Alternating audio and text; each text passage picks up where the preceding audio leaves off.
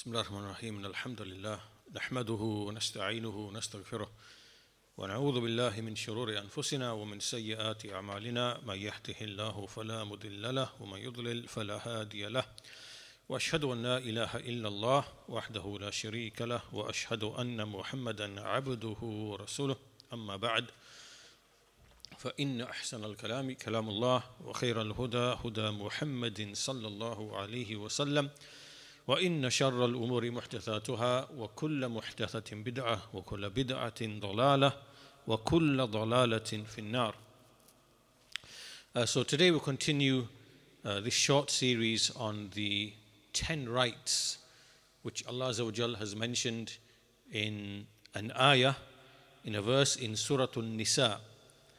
And Shaykh Ubaid al-Jabiri rahimahullah is giving us a brief and concise explanation or a summary of the important lessons taken from this verse.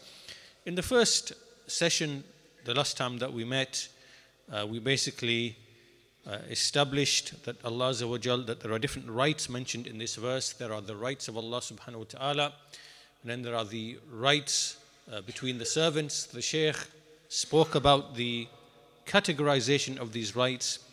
We also established that the rights, they are given by Allah Azza wa Jal because He is the creator, and the one who creates, He is the one who owns and the one who regulates. And so Allah Azza wa Jal, He laid down the rights which are due, His right to be worshipped alone, and the rights of all of the creation, the rights of the prophets and messengers, the rights of the parents, the rights of the general servants of Allah, the rights of the ruler, the rights of the ruled, the rights of the children, the rights of the parents, and so on and so forth. And these rights, as we said, they are given by Allah Azza wa Jal. There's nobody else to issue, human rights or any other types of rights. These are rights which Allah Azza wa Jal, He gives and specifies for His servants. So then the first of those rights and the greatest, obviously, is the Tawheed of Allah Azza wa Jal. And that's why at the beginning of the ayah, وَاعْبُدُوا اللَّهَ وَلَا تُشْرِكُوا بِهِ شَيْئًا. Worship Allah alone and do not associate any partners with Him. So the Shaykh spoke about that briefly, mentioning some points related to methodology and how, because this is the greatest foundation, then, meaning singling out Allah in worship, the greatest right, then we have to also follow the way of the prophets and messengers in calling to this right, in establishing this right, which is to follow their way in rectifying societies by beginning with the issue of Tawheed itself and revolving all of the affairs around the issue of Tawheed. And so this is what distinguishes the call of the people of Tawheed and the Sunnah from all other calls. We look at other calls, we see some of them, they ignore the grave worship and the shirk which is found in their countries, in their societies, and instead they focus on other things, economic things, social things. There are other people, again, who ignore this grave worship or shirk, and they focus on removing the rulers or toppling the rulers and blaming everything upon the rulers, that they are the source of every evil, and so on and so forth. And then we have others who their understanding of Tawheed is just simply that Allah alone is the creator, the provider, the sustainer, which nobody disputes. Nobody disputes that. This is agreed upon. This is rububiyyah. This is Allah's lordship. And so this really is not Tawheed, right? This was not contested by the pagan Arabs. So this is not actually a call to Tawheed that we find with many of the Sufis and Tabligis and people like this, right? So the first right of Allah, which is singling Him out in worship, is the greatest right. And, there are issues of methodology connected to that as well. So today the Shaykh, in the next session, the Shaykh goes on to explain the second right. And so he, after praising Allah and sending salat and salam upon the Messenger of Allah, sallallahu alaihi wasallam, he then goes on to say that in this lesson, in this gathering, we are going to speak to you about a speech about the second right, which is mentioned in this verse, which has 10 rights. And he says, وَهَذَا الْحَقُّ هُوَ حَقُّ الْوَالِدَيْنِ عَلَى وَالِدِهِمَا. This right is the right of the parents over their offspring or their child. And this is a great and mighty right, the Shaykh says, which Allah Azza wa Jal, الَّذِي ثَنَّ اللَّهُ بِهِ في مواضع كثيرة من محكم تنزيله.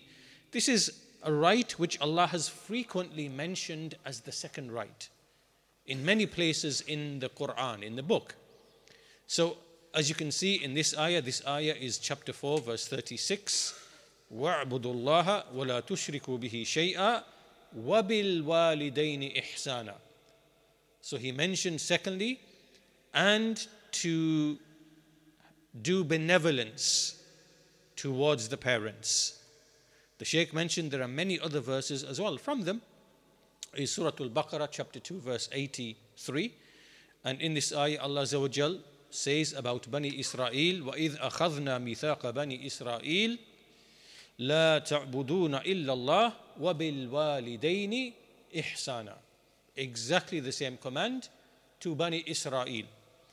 So when we took the mithaq, the covenant of Bani Israel, that you will not worship except Allah, and that you will show benevolence to the parents. Here's another verse in the Quran that mentions where Allah has made it the second thing, or the second right. Similarly, we see in Surah Al-An'am, the 6th chapter, verse 151. And this is another passage where there are many important commands. And in this verse, Allah Azza wa Jalla, He says, قُلْ تَعَالَوْا أَتْلُ مَا حَرَّمَ رَبُّكُمْ عَلَيْكُمْ. Come, I shall recite to you or rehearse to you what your Lord has made unlawful or prohibited upon you. And then He said, أَلَّا تُشْرِكُوا بِهِ شَيْئًا, that you do not associate any partners with Him in worship. That's the first prohibited thing. That's the first thing which He's commanded. And then He said, وَبِالْوَالِدَيْنِ إِحْسَانًا, and He has enjoined benevolence upon the parents. So here, this is chapter 6, Surah 6, verse 151. We see once again, immediately after the negation of shirk, which is affirmation of tawheed, then the rights of the parents are mentioned. And also we see the ayah which the Shaykh is going to mention very shortly in Surah Al-Isra, the 17th chapter, verse 23. وَقَضَى رَبُّكَ أَلَّا تَعْبُدُوا إِلَّا إِيَّهُ وَبِالْوَالِدَيْنِ إِحْسَانًا. And your Lord has ordained that you worship none but Allah, and that you show righteousness or benevolence to the parents. So as the Shaykh said, Allah has made this to be the second command or the second right in many, many verses of the Quran, and these are just 3 or 4 other verses. Now the Shaykh goes on to say that we will mention some of these verses, and also we shall mention from the Sunnah some hadith which also establish this great right. And the command is not only just to show benevolence to the parents, it also prohibits the opposite. And the opposite is uququl walidain. So we have al-ihsan, the benevolence towards the parents, but also the opposite, which is uququl walidain, which is to cut off. And there are various meanings that come under what this word means. We should look at them inshallah ta'ala. So the Shaykh goes on to say, فَعَظِيمٌ حَقِّ الْوَالِدَيْنِ فَعَظِيمٌ حَقُّ الْوَالِدَيْنِ, that the right of the parents is mighty, O gathering of those who are listening from the Muslim men and women, wherever you may be. This right was not restricted, لم يقتصر على الحد على البر فقط وإنما أتبع ذلك بالتحذير من ضده. So this great right wasn't just mentioned by encouraging good behavior and righteousness to the parents and that's it. No, rather this was also followed in the Sharia texts by prohibition and warning against its opposite, right? Which is cutting off ties with the parents and being showing the opposite of benevolence. And we should look at that inshallah ta'ala. So as for the first verse that the Shaykh brings, rahimahullah, it's the verse that we mentioned in Surah Al-Isra, chapter 17, verse 23. وَقَضَى رَبُّكَ أَلَّا تَعْبُدُوا إِلَّا إِيَّاهُ وَبِالْوَالِدَيْنِ إِحْسَانًا. Your Lord has ordained that you worship none but Him, none but He alone, and that you show benevolence towards the parents. And so the Shaykh says, as you can clearly see, this verse is very similar to the verse in Surah An-Nisa. The wording is slightly different, but the meaning is exactly the same. As for the statement of Allah Azza wa Jal, وَقَضَى رَبُّكَ وَقَضَى رَبُّكَ, what is the meaning of وَقَضَى? قَضَى meaning أَمَرَ وَوَصَّى. It means that Allah has commanded, He has advised, He's commanded. And so this qada which is mentioned here, this is qada shar'i. It is not the qada kawni, right? So there are two types of qada. Qada meaning to pass a judgment, right? To pass a decree, to pass a judgment. And so this is of two types, and this is the understanding of the people of Tawheed and the people of the Sunnah. They always have a very clear understanding of these issues from the Quran and the Sunnah. So we believe that there is a qada which is qadar, that Allah decrees every single thing that is going to happen, right? Every single thing that Allah has decreed that is going to happen, right? This is al-qada al-kawni. And then this qada here, in this ayah in which Allah says وَقَضَى رَبُّكَ, and anywhere else in the Quran where Allah says وَقَضَى رَبُّكَ, or not anywhere else, but in some other places as well, the meaning is al-qada al-shar'i, which means Allah is now making a legislative command in His Sharia. And so here Allah Azza wa Jal began with His own right first, وَقَضَى رَبُّكَ أَلَّا تَعْبُدُوا إِلَّا إِيَّاهُ. So He established His own right first, that only He should be worshipped alone. And this is the essence of the call of all of the messages, as we mentioned in the previous lesson. It is the foundation of the religion, وَأَصْلُ الدِّينِ وَأَسَاسُهُ. It is the foundation of the religion and its basis, its pillar.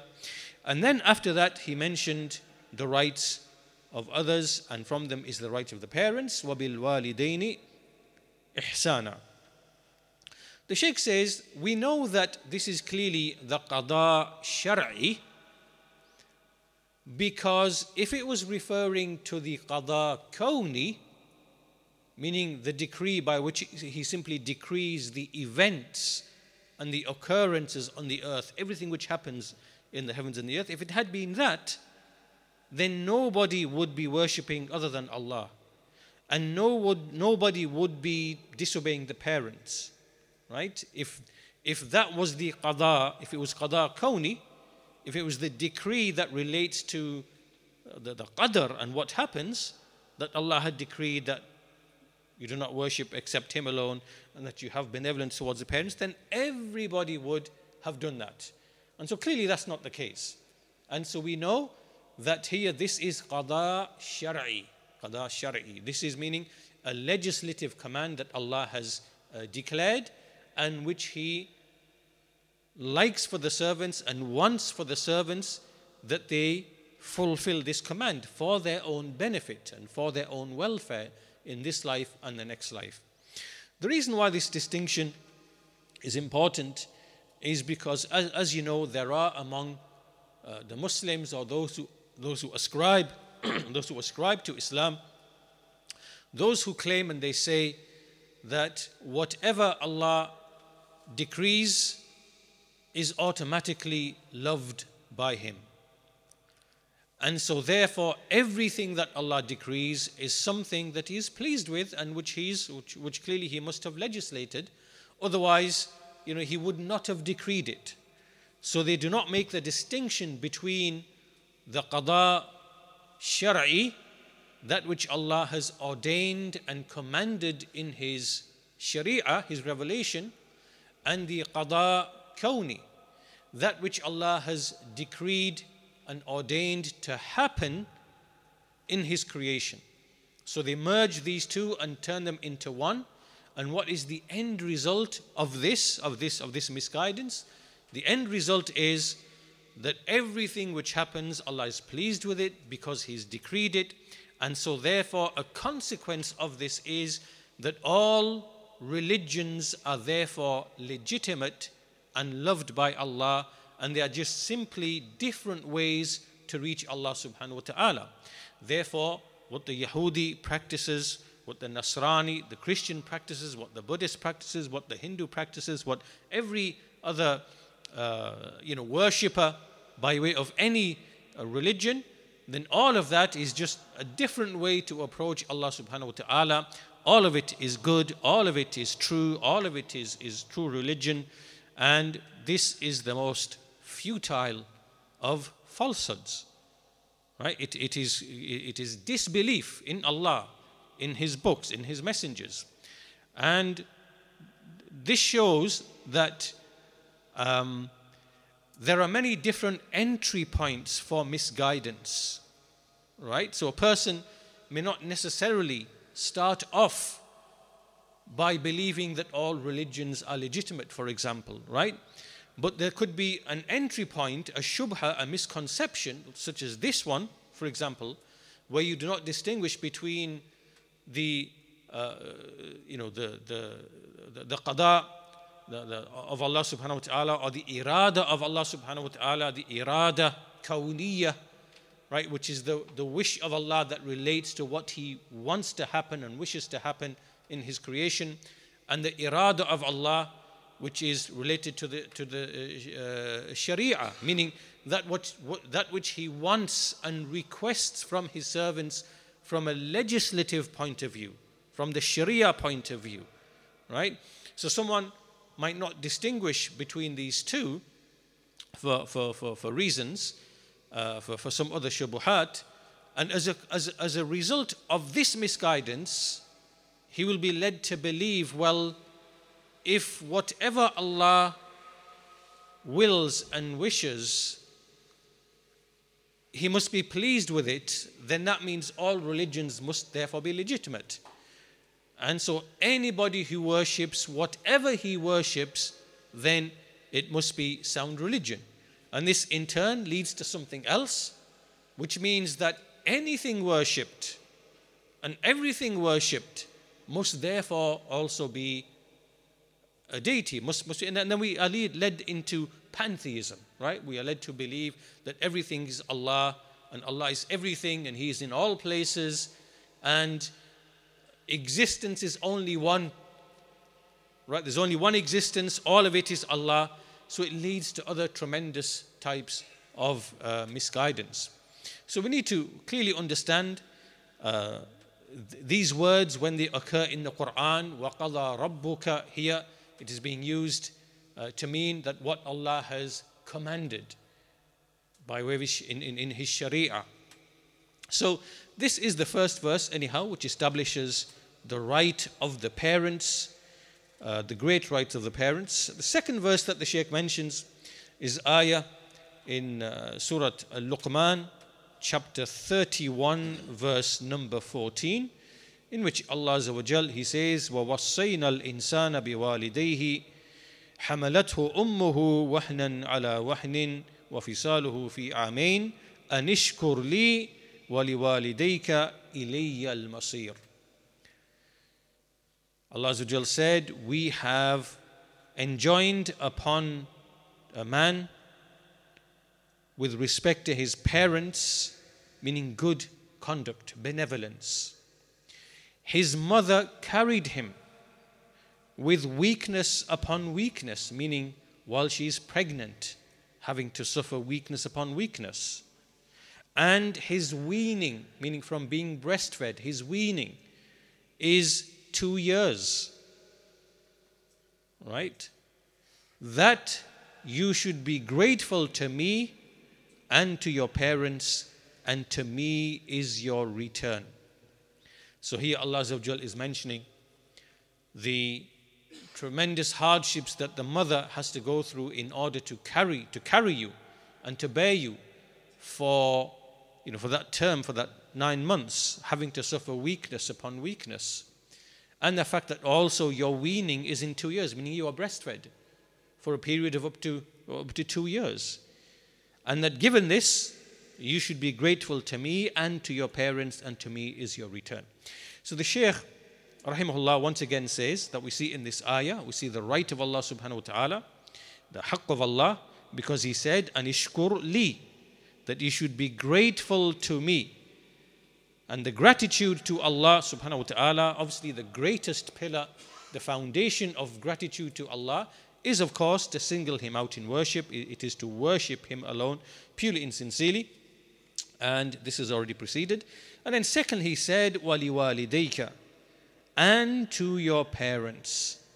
And so the meaning here is to be grateful to your parents for what they did for you from the time that you were carried in the womb until you, no matter what age you reached, because they are with you, showing you, they are with you, showing you compassion, mercy, service, gentleness, and so on and so forth.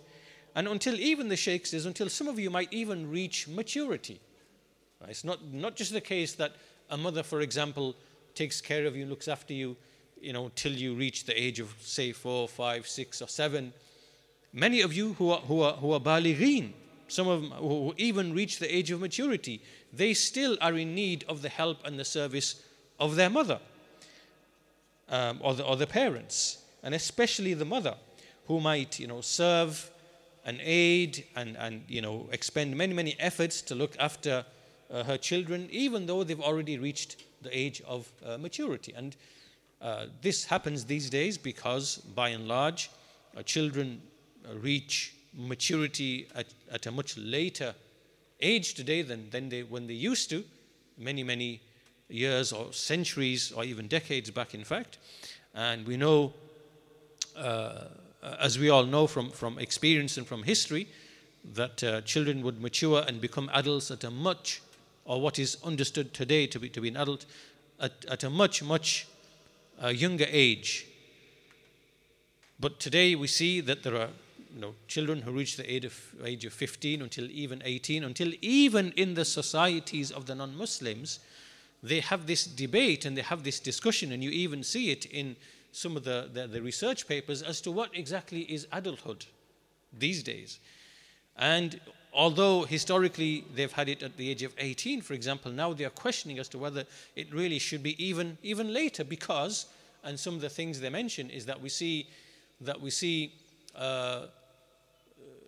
sons and daughters living with their parents till the age of 28, 30, and still requiring the service of their parents to wash their clothes, to do other things like that. And so the point being that we know this happens these days. Children age of 13, 14, 15, 16, 17, 18 are still in need of the service of their parents or their mother.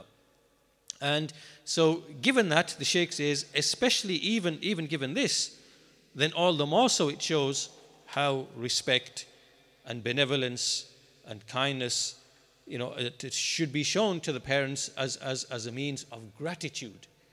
Right? And this follows on and has been connected to the gratitude that we show to Allah subhanahu wa ta'ala. These connections have been made in the Quran.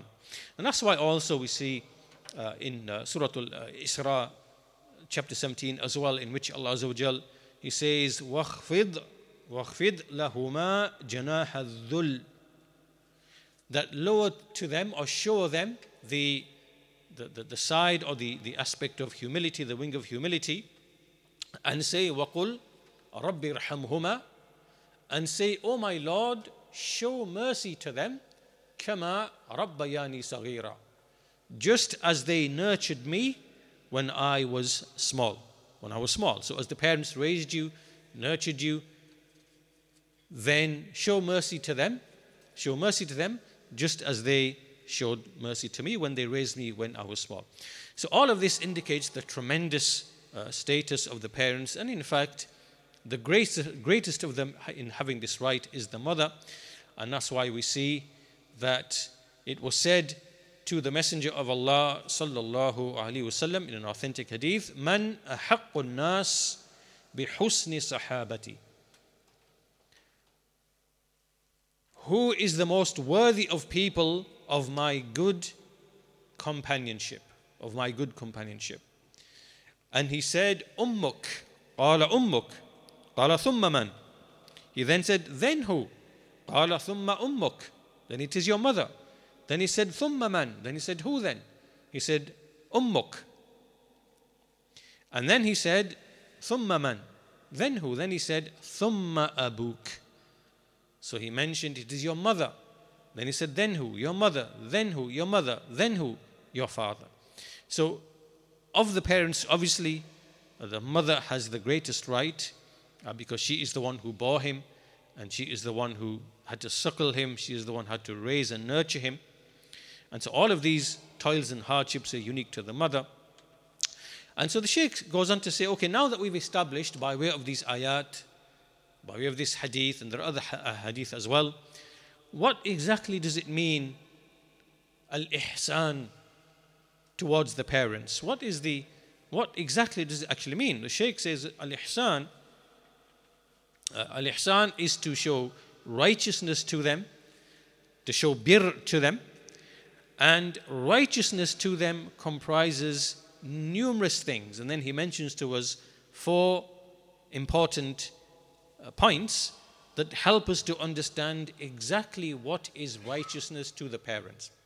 So the first of them, he says, أحدها حسن الخطاب, meaning that when you speak to your parents, it is gentle, beautiful speech, it is good speech, it is benevolent speech, it is kind speech, that in the way you address your parents, it is kind, it is polite, it is courteous, it is respectful. The way that you speak to them, you don't say oi and this and call them with vulgar kind of low type of language. It's respectful, right? My mother, my father. It is good, respectable speech. And this is the first thing in the very way that you actually speak to your parents. It has to be respect and courteous, number one. Number two is that you show it is compassion and gentleness and mercy, like it's like a merciful type of compassion and gentleness, that this is the nature of your attitude towards them, that you are gentle, kind, you have like a shafaqa, meaning that you feel like shafaqa is type of mercy towards them. You show mercy towards them, compassion towards them, pity towards them. All of these things kind of combine together, that this is like your general feeling and attitude towards your parents, right? Is one of compassion and mercy. Thirdly, al-jadd fi khidmatihima, which is to strive in actually serving them, making efforts to serve them in whatever way you can, to give them service, to help them, to aid them, to the daily cause that they might need to be done, just to make life easy for them, to serve them, right? And that's the third element of birr towards the parents. And the fourth thing is Allah yas'am wa la yamal wal yasta'mil min qudratihi ma amkanahu isti'malahu wa la yatadajjar minhuma lituli khidmatihima. And this fourth one is very important as well. It is that a person doesn't not become tired, not to become weary of serving them, and not to become kind of fed up of serving them. Never ever to have this attitude or this feeling. And that he should use as much as his power and ability that he can to serve them, and never ever to, as we said, to tire and to give up and to feel fed up. How much longer am I going to be doing this? I've done this for 10, 20. Never ever ever to think like that, right? Because this is complete ingratitude, as we shall see later on from some narrations from some of the companions and from some of the Salaf. You should never ever feel like this, because there's no way that you can provide the service and repay the service that your mother particularly has done for you. And so therefore, from bir itself is never to tire and never to become fed up of serving your parents. So the Shaykh goes on to say that these are just some of the verses that we mentioned. And as far as the Sunnah is concerned, we likewise find very explicitly in many ahadith, the Shaykh will mention one or two, and from them is the hadith in which it is established that even jihad, making jihad in the path of Allah, that there is something superior and which comes before that, which is righteousness to the parents. So we see in the hadith related by Ibn Mas'ud radiyallahu anhu, when the Prophet ﷺ was asked about which of the actions are most beloved to Allah subhanahu wa ta'ala, and after the first of them he mentioned, which is prayer in its time, and then he then said, which one? He said, it is birrul walidain, it is righteousness to the parents. Then he said, then which? And the Messenger said, it is al-jihadu fi sabilillah. So we see that the point of evidence here is very, very clear, that there is what is mentioned in what order. It is the right of Allah subhanahu wa ta'ala first, which is to worship Him by way of the prayer. And then it is the right of the parents mentioned right next to that, which is the most beloved of actions to Allah, which is righteousness to the parents, which is gratitude to the parents. So once again, we see in this text also gratitude to Allah subhanahu wa ta'ala, the first right, and then the second right, gratitude to the parents.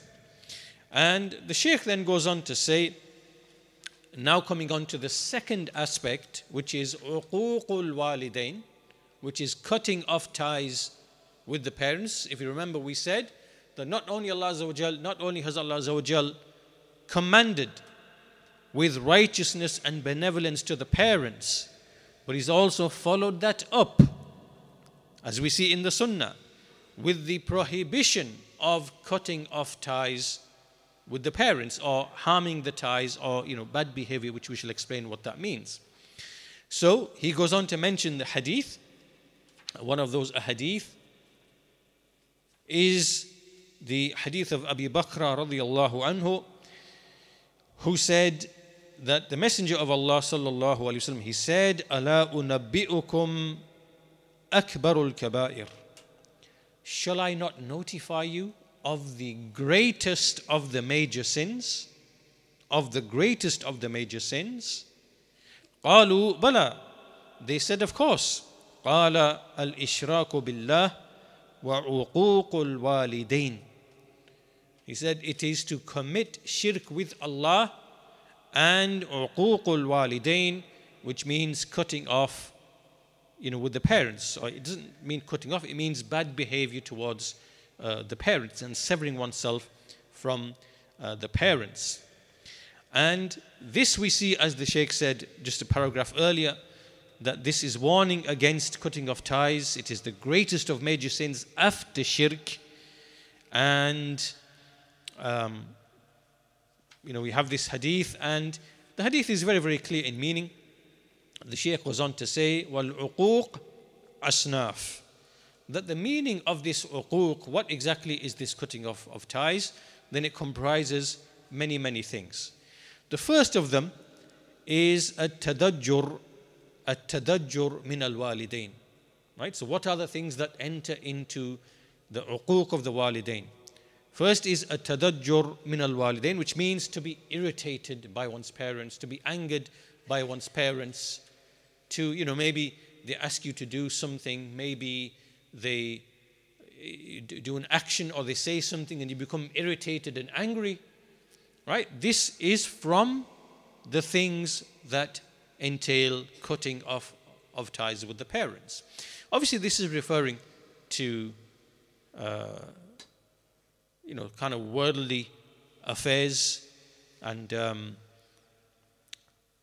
there are situations in which maybe your parent might not be upon Tawheed, if it's a non-Muslim, for example, because even with non-Muslim parents, we have to show benevolence and righteousness, as we shall see. But there are situations where they may say things which oppose the religion, which oppose what Allah and His Messenger. You might dislike those statements, that's fine. But obviously here we are speaking about kind of worldly issues and things like that, where you become irritated and angered, and you have no right to have this kind of feeling towards your parents. You should bear and have patience and accommodate, and So this is the first thing. This enters into uquq of the walidain. And also from them, وَمِنْهُ is to reproach and to scold them. Right? To kind of tell them off and to scold them. This is bad behavior towards the parents. Also, وَمِنْ ذَلِكَ الْقَسْوَةِ فِي التَّعَامُلِ مَعَهُمَا. Thirdly, it is to have this kind of harshness in dealing with them, that you are kind of harsh in your behavior and stern in your behavior towards them. This also is from cutting off ties with the parents. And also, وَالتَّحَيُّلْ عَلَى التَّمَلُّصِ مِنْ خِدْمَتِهِمَا. This is kind of like it is to try to be, to try to evade, to be evasive, to try to evade your duty towards your parents, to get out of, maybe your parents, maybe your mother tells you to the women, for example, to wash up or to clean up or whatever, and you try to evade, you try to find a way out of this. Well, I've got to do this, I've got to do that. You try to evade serving your parents or doing what your parents have asked you to do. Right? So to behave like this, to evade and to escape and to find a way out and to kind of disappear when they are, for whatever reason, when this is also from cutting off ties with the parents. It enters into uquq al-walidain. So the Shaykh goes on to then mention another hadith which relates to cutting off of the parents. And this is the hadith reported by Muslim from Ali bin Abi Talib, who is the Amirul Mu'mineen, the fourth of the Khulafa, the rightly guarded Khulafa. And he said that the Messenger of Allah, he told us 4 words, and they are لَعَنَ اللَّهُ مَنْ ذَبَحَ لِغَيْرِ اللَّهِ وَلَعَنَ اللَّهُ مَنْ آوَى مُحْدِثًا وَلَعَنَ اللَّهُ مَنْ لَعَنَ وَالِدَيْهِ, to the end of the hadith. May Allah curse the one who sacrifices to other than Allah, who makes a ritual sacrifice of an animal to other than Allah, for other than Allah. وَلَعَنَ اللَّهُ مَنْ آوَى مُحْدِثًا. May Allah curse the one who gives refuge to a muhdith. This means someone who has committed a crime, for example. He's committed a crime, and you give refuge to him. You protect him and give him shelter to shield him from being caught and being brought to justice. It can also mean, as some of the scholars explain, that someone who gives shelter to an innovator, to a mubtadi', right? And then he said, وَلَعَنَ اللَّهُ مَنْ لَعَنَ وَالِدَيْهِ. And may he curse the one, may Allah curse the one who curses his own parents. And so we see in this hadith again, similar to the previous texts, Allah first of all cursed the one who sacrifices to other than him. This now is a matter of tawheed and shirk, indicating the right of Allah to be worshipped alone. And then in the hadith also he mentioned, may Allah curse the one who curses his parents. So now we see this issue mentioned along, again with the first right, and this is obviously cursing the parents, which is, cutting off ties with them. And the Shaykh goes on to say that in another hadith, إِنَّ مِنْ أَكْبَرِ الْكَبَائِرِ أَنْ يَصُبَّ الرَّجُلُ وَالِدَيْهِ. Indeed, from the greatest of the major sins is a man cursing his parents. And then someone said, and how can that be? How is that, O Messenger of Allah? how does a man curse his own parents? And he said, يَصُبُّ أَبَا الرَّجُلِ فَيَصُبُّ أَبَاهُ وَيَصُبُّ أُمَّهُ فَيَصُبُّ أُمَّهُ. This happens when a man, he curses someone else's father, so that person curses his father. Or he curses someone else's mother, and then that person curses his mother. So meaning that he who curses the parents of other people, then he is cursed by Allah, because effectively this is a means for his own parents to be cursed. And that's why in this hadith it said, inna min akbar al-kaba'ir, indeed from the greatest of major sins is a man cursing his own parents. And so the Shaykh says, from this we know that cursing the parents happens in two ways. First is mubashir, it is direct, so a person curses directly his own parents. Or secondly, he curses he curses somebody else's parents, and that person then curses his own his parents. And so these are just two hadith related to cutting off ties with the parents. And the Shaykh finishes and concludes by saying, he seeks pardon by saying that I haven't obviously treated this topic in great detail. If I was to treat it in great detail, it would take a very, very long time. So the Shaykh, as you know, he's given a concise kind of explanation, a concise explanation of this particular right.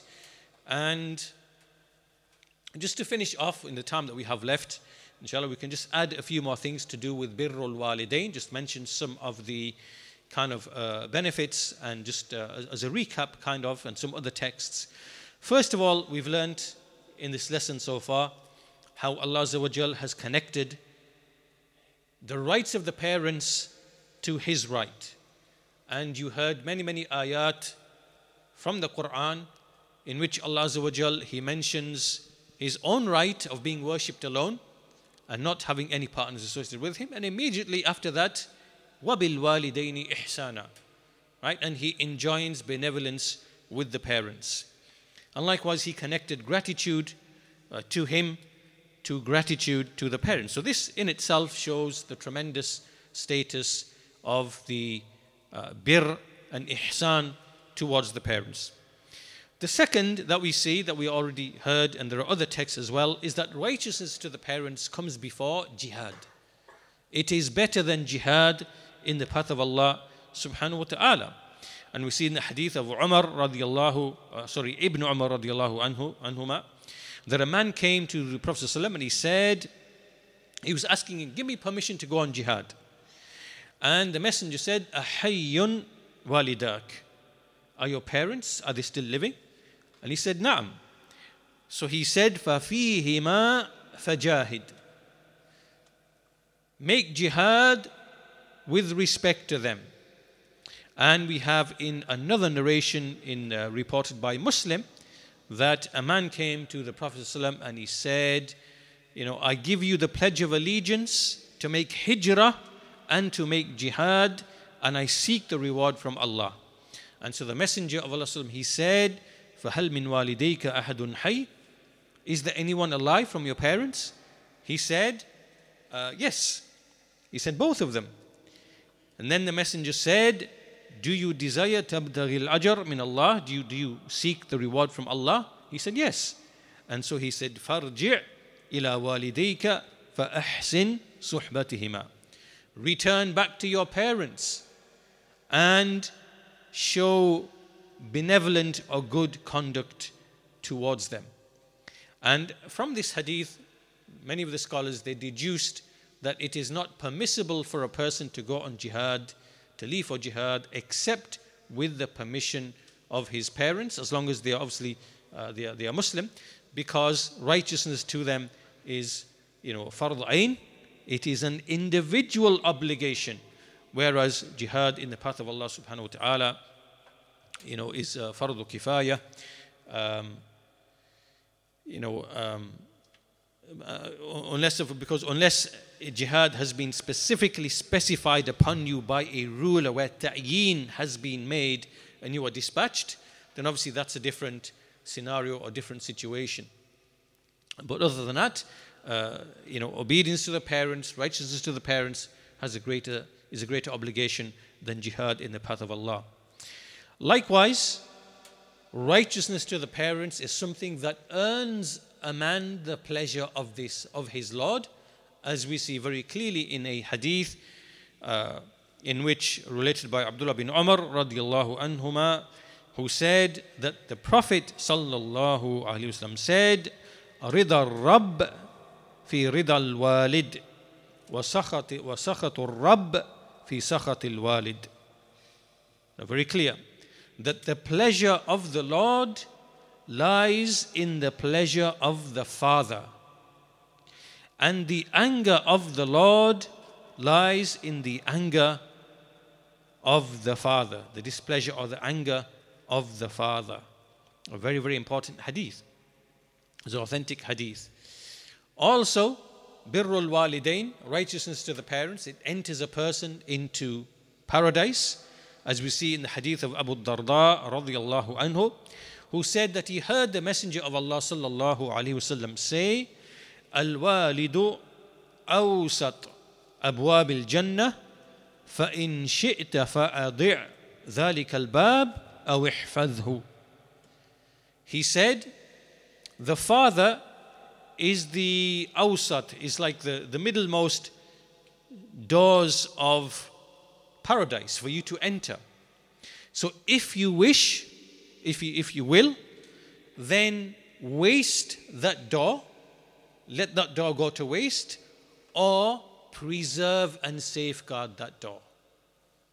Right? Very, very clear that the Father is the door towards paradise. So you can either waste that door if you want, or you can preserve and safeguard that door if you want.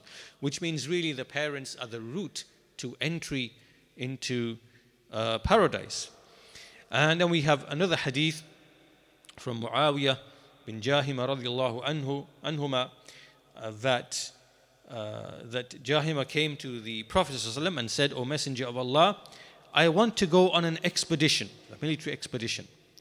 And I came to consult with you." And so the Messenger of Allah, he said, "Hal laka min do you have a mother?" He said, "Yes." He said, "Falzimha, go and remain attached to her. فَإِنَّ الْجَنَّةَ تَحْتَ رِجْلَيْهَا." For indeed paradise is beneath her feet. For indeed paradise is beneath her feet. And we also have another version of the hadith by At-Tabarani, who said, "Alaka al-walidan, do you have parents?" He said, "Yes." So he said, "Ilzimhuma فَإِنَّ الْجَنَّةَ تَحْتَ أَرْجُلِهِمَا." So remain attached to them, for indeed paradise is beneath their 2 feet. Also that indicates the great right of the parents is that the Messenger of Allah sallallahu alaihi wasallam made a supplication of humiliation for the one who has parents, and the one who has parents, and especially parents who are elderly, and he does not enter into paradise by way of them. So the Messenger of Allah said in the hadith of Abu Hurairah radiallahu anhu, and he said, the Messenger of Allah, he said, "Raghima anfuhu, thumma raghima anfuhu, thumma raghima anfuhu." So the Messenger said that 3 times, which means that may his nose be rubbed into the dust, right, into the dust and sand.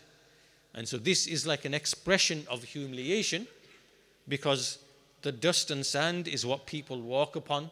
The animals walk upon the dust and sand. People, it's like the lowly place. So may his nose be rubbed in that dust and sand. And so the Messenger said that 3 times, may his nose be rubbed in the dust and sand. And then he went silent. And then the companion said, "Who, O Messenger of Allah?"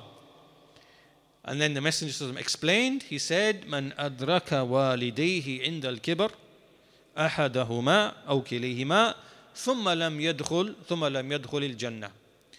He is the one who reaches his parents when they are, when his parents reach old age, either one of them or both of them, and then he does not enter into paradise, meaning that he does not enter into paradise by having served them and given them their rights, which is from the easiest and the greatest of ways to enter into paradise. And the scholars explain from them, Imam al-Qurtubi rahimahullah, that from the meanings of this hadith is adhallahullah, may Allah humiliate such a one, because his nose being touched which is one of the noblest, is on the face and it has nobility, that it be rubbed into the turab, the dust, which is the place where people walk upon with their feet and all the dirt and filth, so it's like a type of humiliation and making dua for humiliation upon such a person. So this indicates the great status, and especially when they reach age, when they are in most need of you to serve them, to feed them, to help them, when they are basically weak in their old age and they are much more in need, than they were before that. So such a person who does not use that opportunity to enter into paradise, then such a person deserves to be humiliated. Also, it indicates the greatness of the rights of the parents is that the Messenger of Allah explained in hadiths, like, is there anything a child or an offspring can do to fulfill his, to pay back, his parents? And there are two texts that we mention here. First one is a hadith in which the Messenger of Allah said, لا يجزي ولد والدا إلا أن يجده مملوكا فيشتريه فيعتقه. In this hadith, the Messenger of Allah said that a son cannot fulfill like the obligation towards his father unless he finds his father as a slave, someone who's a slave, so he has no freedom, he's got no rights and nothing, and he's in bondage and he's a slave. So he purchases him, buys him, and then he frees him. Right? And then we also have, in relation to the mother, from Abu Burda, that he saw Ibn Umar radiallahu anhu, and a man had come who had came to make tawaf around the Kaaba, and he was carrying his mother on his back, literally carrying his mother on his back. And he said to Ibn Umar, "O Ibn Umar, do you see that I've now served my mother?" So Ibn Umar said, La, no, not even a single, what you call them, when the pregnant woman has the signs of the pangs of birth, right? The convulsion, or there's a word, it slips me right now. Sorry? Contractions, that's what, the contractions of birth. Not even a single contraction, no. This indicates that, as we said, if you remember early on, about repaying back the parents, and it's not possible for you to, especially the mother. There's nothing, that's why you can never ever get tired and fed up of serving the parent, or even worse, you're trying to evade, try to get out of duties toward your parents. This is terrible. This is wrong. It shows what a big crime it is, and that's why the Messenger of Allah, that from inna min akbar al-kaba'ir, from the greatest of the major sins is uququl walidain. Also, righteousness to the parents is from the greatest and the closest of actions that brings a person closer to paradise. And this is a hadith of Ibn Abbas radiallahu anhuma, that a man came to him. In fact, this is not a hadith, it's a narration from Ibn Abbas. But a man came to him, and this is found in Shaykh al-Albani, he authenticates this hadith. A man came to Ibn Abbas, and he said that I proposed to a woman in marriage and she refused to marry me. Then another man proposed to her in marriage and she signaled that she accepted the offer of marriage. So I became jealous over this and so I killed her. Right? So he killed a woman out of jealousy in the issue of marriage. Right? So he said, فَهَلْ لِي مِن تَوْبَةٍ? Is there any repentance for me? Right? So he killed a woman for that reason. So Ibn Abbas said, is your mother alive? أُمُّكَ حَيَّةٌ. Is your mother alive? He said no.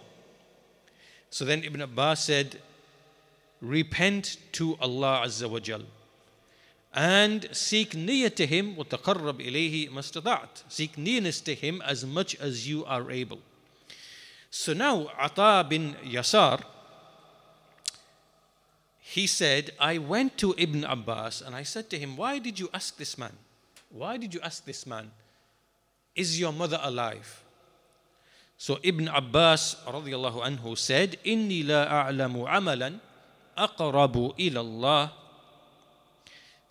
تعالى من بر الوالدة. Indeed, I do not know of an action which is closer to Allah, the Exalted, than righteousness to the mother specifically.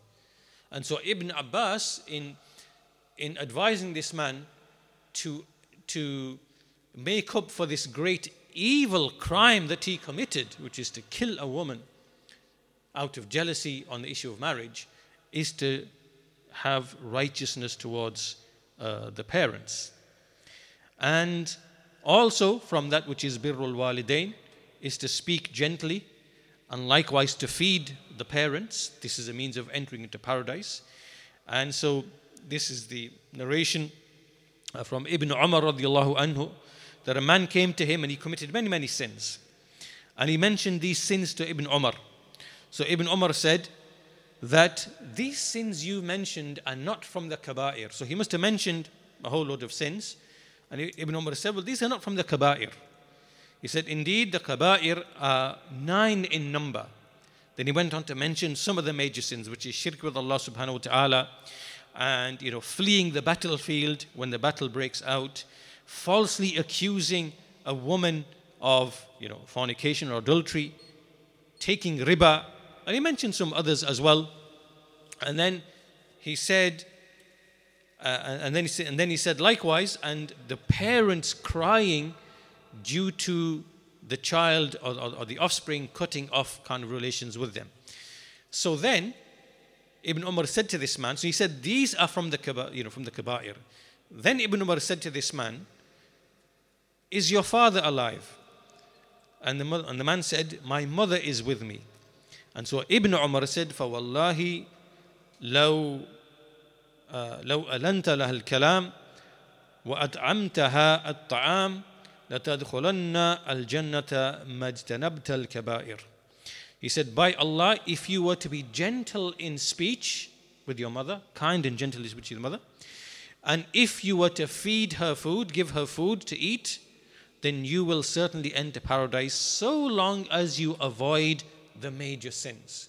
As long as you avoid the major sins, then you will enter into paradise.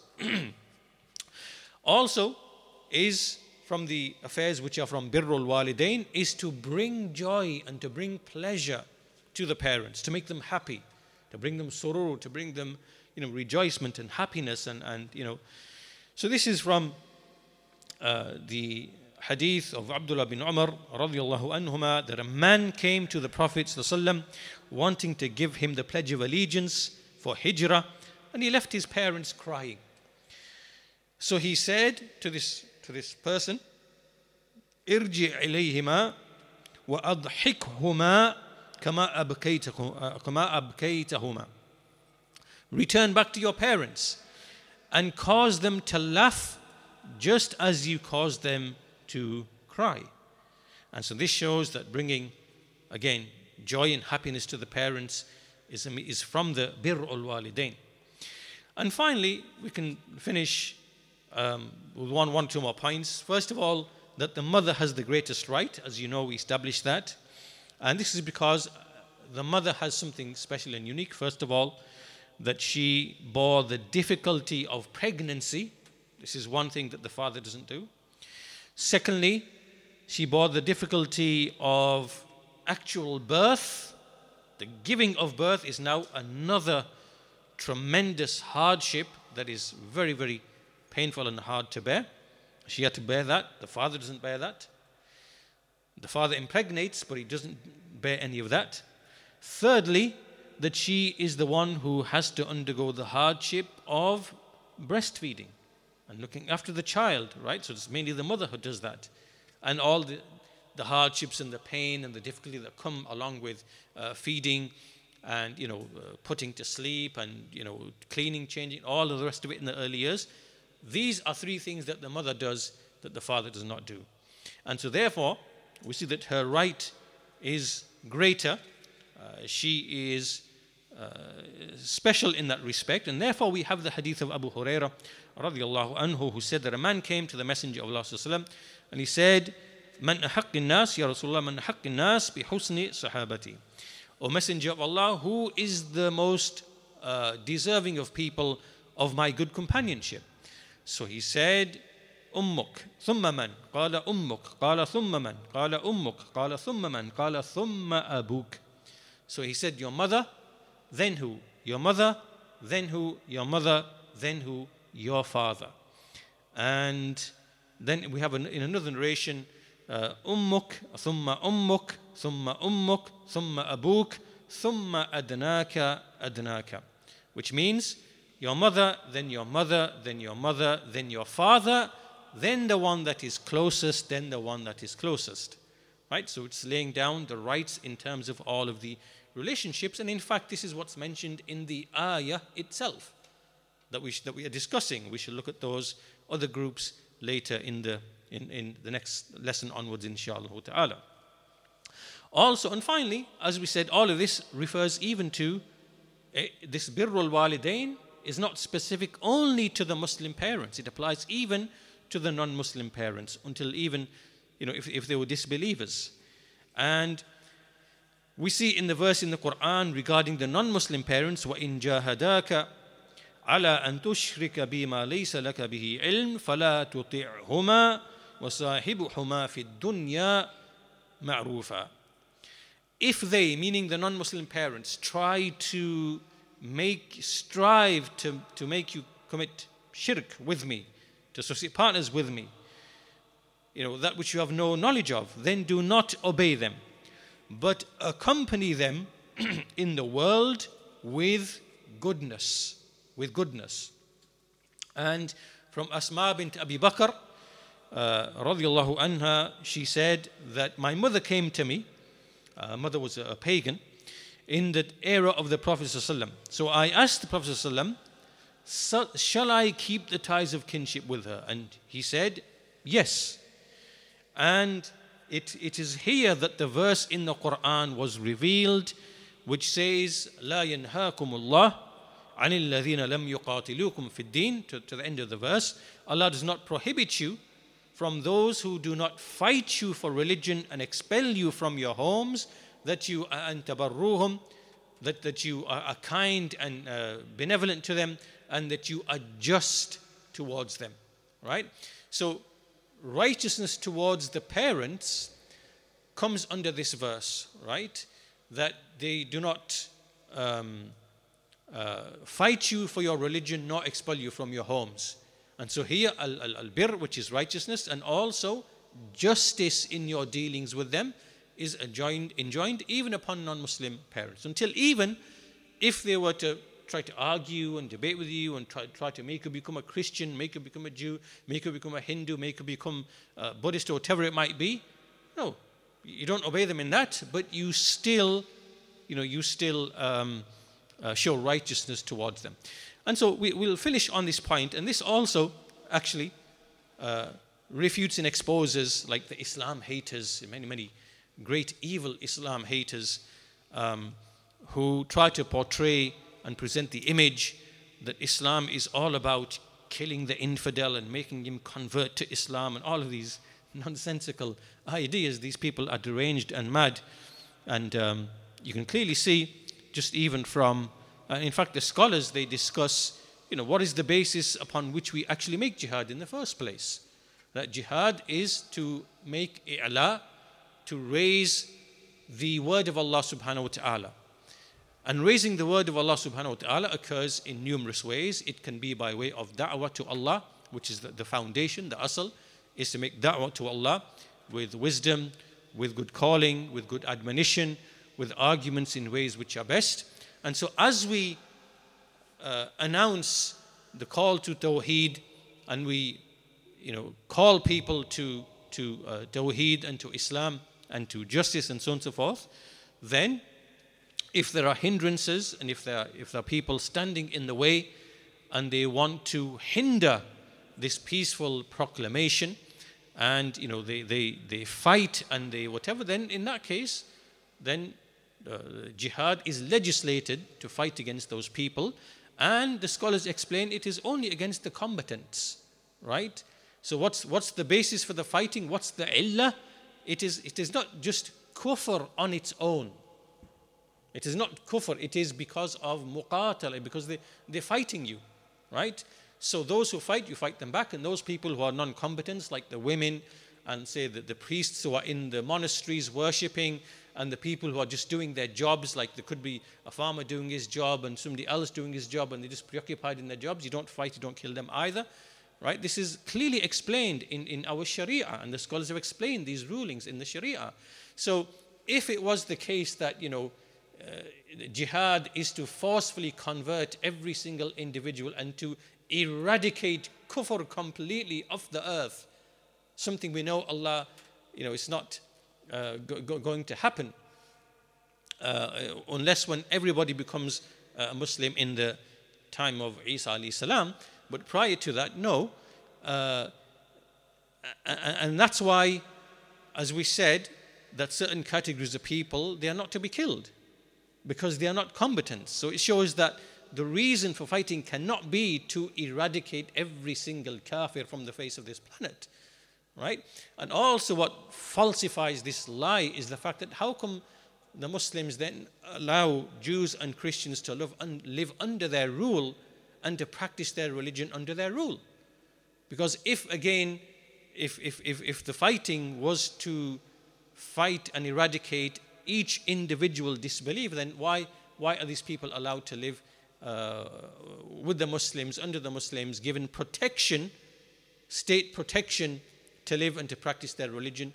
Then how can you reconcile that with these, deranged claims of yours, And so also from the evidences is this righteousness towards the non-Muslim parent, until even if they were to invite you to their shirk, you don't obey them, you don't follow them, you don't listen to them, but you still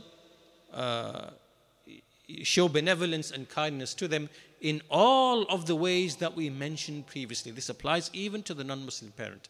So how can you reconcile that with the claim of these lunatics? There's many of these lunatics, Robert Spencer and, deranged fanatics. They're mentally something not right with them.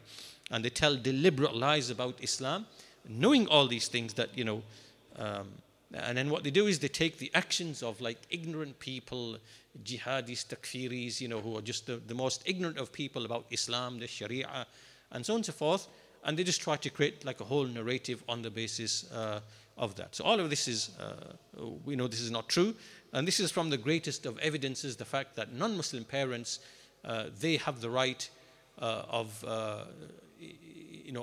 benevolence, good behavior, and so on and so forth, even if they are mushriks calling you to their shirk. How can you reconcile that? You can't, right? This is why all falls apart for these people.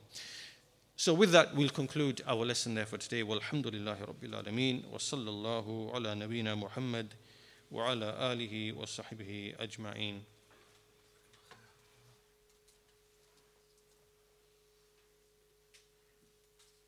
Just one or two questions here.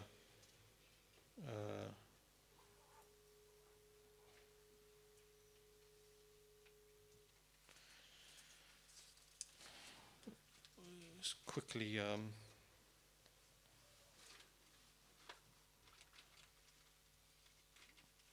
I think it's a connected question. When speaking about rights, do they apply if you're born out of wedlock? Well, yes, they are your. I mean, even amongst the scholars are those who hold that even a person who is born out of wedlock, if the parent is known and the father claims him, then he can be the he can be taken as the father essentially, right? There are some scholars who hold the actual view. So, if they are your parents, your mother and your father, well, yes, you can give them that right out of benevolence and so on and so forth. It's just that certain things, in the view of the scholars, things like wouldn't apply, such as the inheritance and things of that nature. But this is an issue of that's like a specific issue. But in general, yes, you can show kindness and benevolence to your biological father and your mother. That's connected to the topic. The other question: are the Salafis split? And amongst, or many claim that the Salafis, that they're Salafi but aren't united with the Salafis. What's that? Okay, I'm not sure what that means. But basically, what we have to understand is there are some things which are very, very clear and very apparent to us, alhamdulillah. Like we know that within the Muslim nation, there are different sects and groups, and they are very apparent and clear, right? Any Muslim knows that if somebody says the companions are all disbelievers and they left Islam, everybody knows this is misguidance, right? The Rafida, the Shia, who say this. We all know this is misguidance. Sufis who worship graves, we know this from our fitrah, this is wrong and this is misguidance. There are some things which are very clear and apparent to the average person, right? Certain sects, certain groups. However, where it becomes confusing, and especially in the modern era, in the contemporary time, where many, many people have realized, hang on, that if we ascribe to the Salaf, it will give us some legitimacy, right? We will, even to be honest with you, even like the Sufis now and other people, they try to make it look as if they are following the way of the Salaf. But the point being that amongst those who claim Salafiyah, there are many who claim Salafiyah, but in reality, if you look at their methodology, if you look at their behavior, if you look at their positions, if you look at their alliances, they cannot be reconciled with the way of the Salaf. And there are many, many people out there in the field giving da'wah online, calling people, taking advantage of the internet, of the tube, trying to call people and draw people into their web, all under the guise of being upon the way of the Salaf. Allahu Akbar, Allahu Akbar. Allahu Akbar, Allahu Akbar. أشهد أن لا إله إلا الله. أشهد أن لا إله إلا الله. أشهد أن محمدا رسول الله. أشهد أن محمدا رسول الله. حي على الصلاة. حي على الصلاة.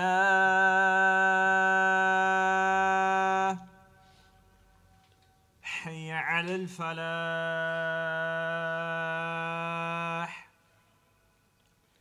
حي على الفلاح.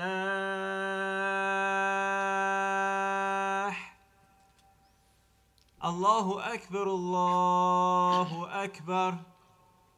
لا إله إلا الله.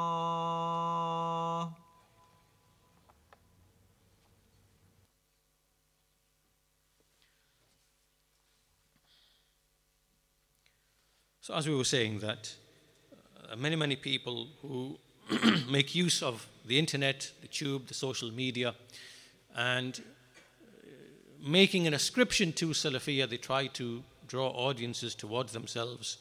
And when we look at them, their positions, their loyalties, their allegiances, the methodology through which they give da'wah, it is very, very clear that they are not upon Salafiyah. For example, a person claims to be Salafi, he goes to another country, for example, and then in all the places he visits, they are the places of the Ikhwanis, places of maybe the Sufis. He sits on their platforms, give da'wah. How can this be reconciled? And there you were there not to call them to Salafiyah, you were there to just teach them things about marriage and divorce or good manners, or you might even speak about Tawheed, but not in the way where you distinguish clearly between the people of truth and the people of falsehood, right? It's more to expand the audiences, that you want. So we know from a person's da'wah, his conduct, his loyalty, his allegiance, his friendship, whom he visits. All of these things are very, very clear signs to show whether a person is truly following the foundations of the Salafi methodology or not. Anyway, that's one aspect to the question. The other aspect is, yes, the people of the Sunnah, when they see misguidance and they see mistakes in foundations and errors from amongst themselves, they will correct that and they will treat it in accordance with the right way. So from time to time, there may be someone who from among the people of the Sunnah, his heart changes, he deviates, he falls into error, misguidance, he invents new principles, and so he's advised by the scholars and he chooses his path.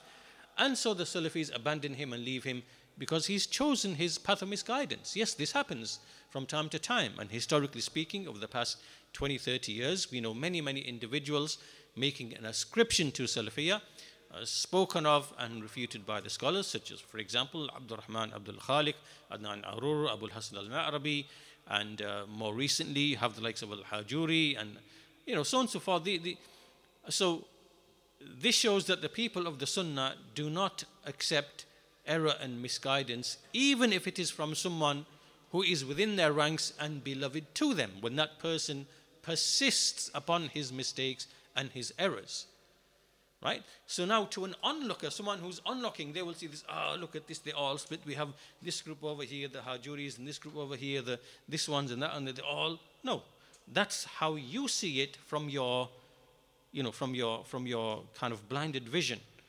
But we see it as, we do not compromise the truth, and we are not blind followers. And even if one amongst us goes astray and makes a mistake, then it's our duty to clarify that. As opposed to these people won't do that. Right? They won't do that. They won't speak the truth, and they will make mujamal, they will make compromise and flattery of people who make mistakes and errors, whereas we as people of the Sunnah, we don't do that.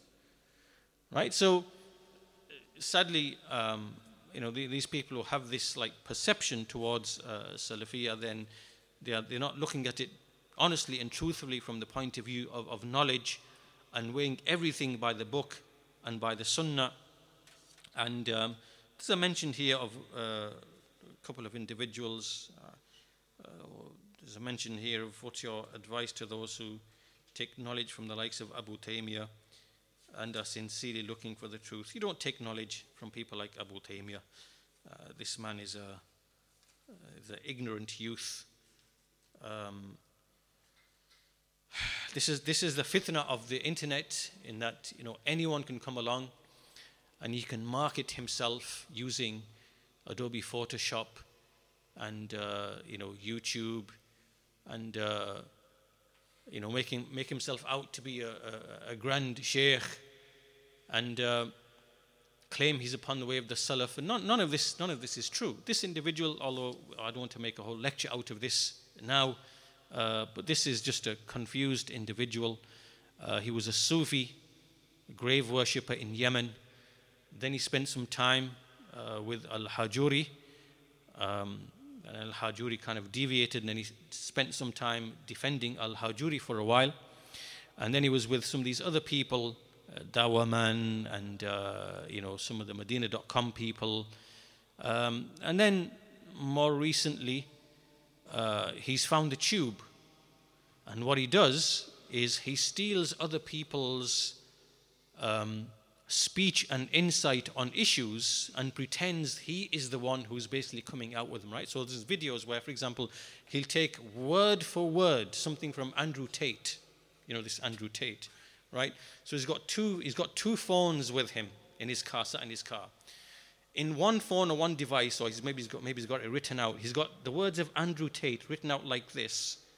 And then when he's doing his podcast through his other phone, through his live broadcast, through Instagram, whatever it might be, he's standing there going, yes, and, he's rattling off the intellectual observation, whatever it was, I can't remember now, deceiving his audience into thinking that he's the one who's making this great, intellectual insight about society and youth and whatever, and it's just word for word stealing it from Andrew Tate.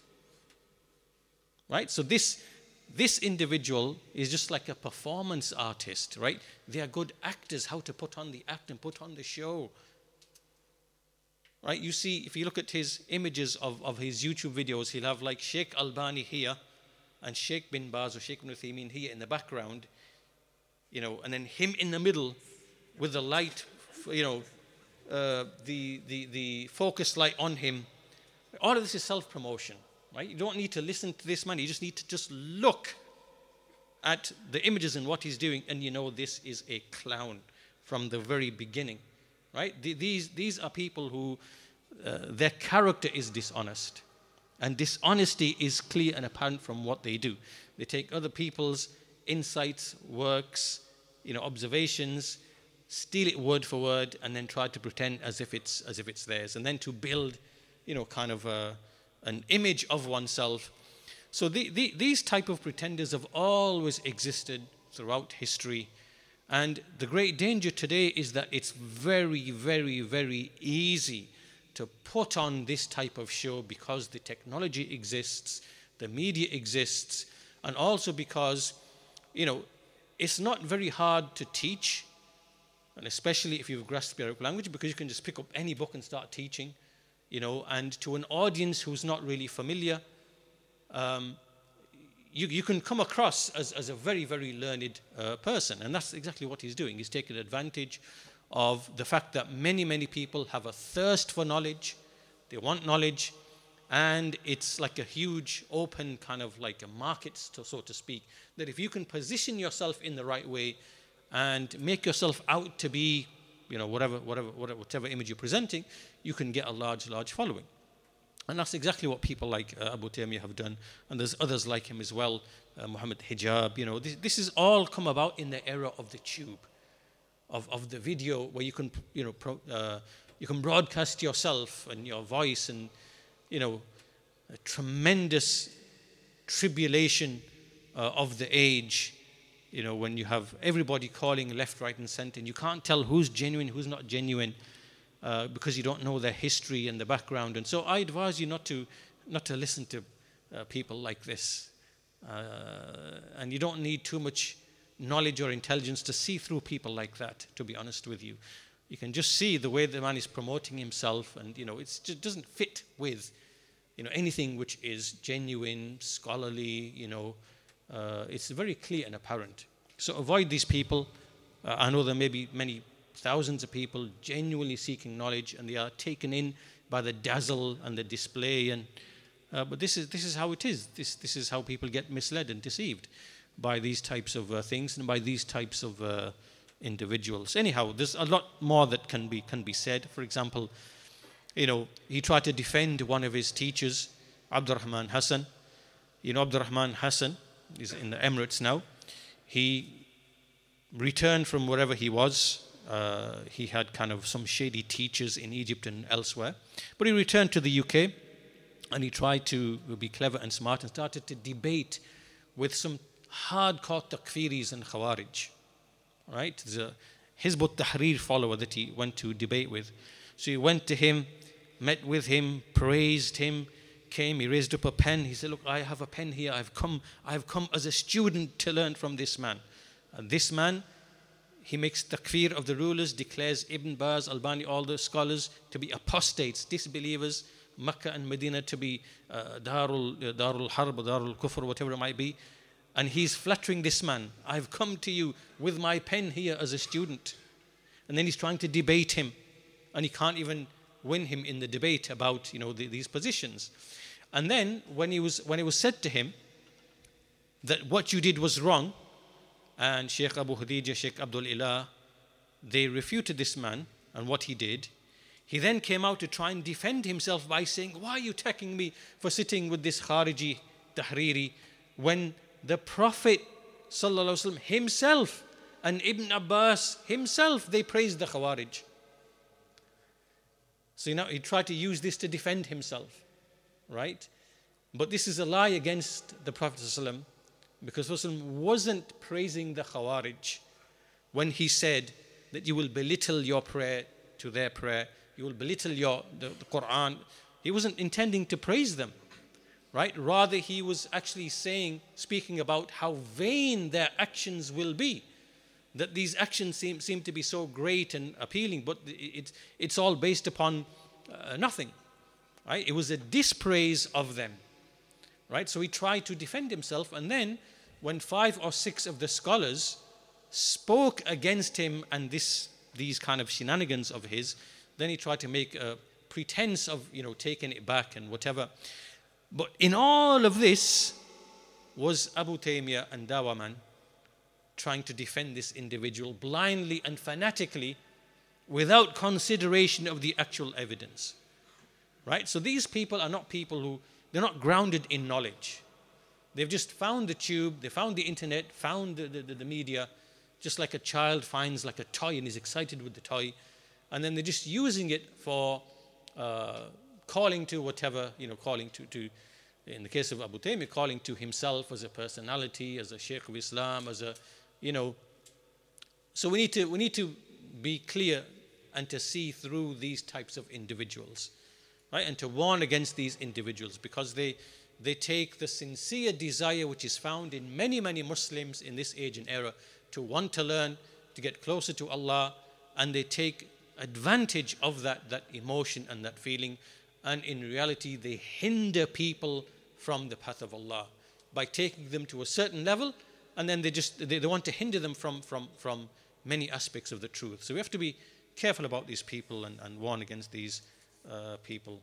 Allah knows best. Walhamdulillahi Rabbil Alameen. Wa sallallahu ala nabiyyina Muhammad wa ala alihi wa sahbihi ajma'in.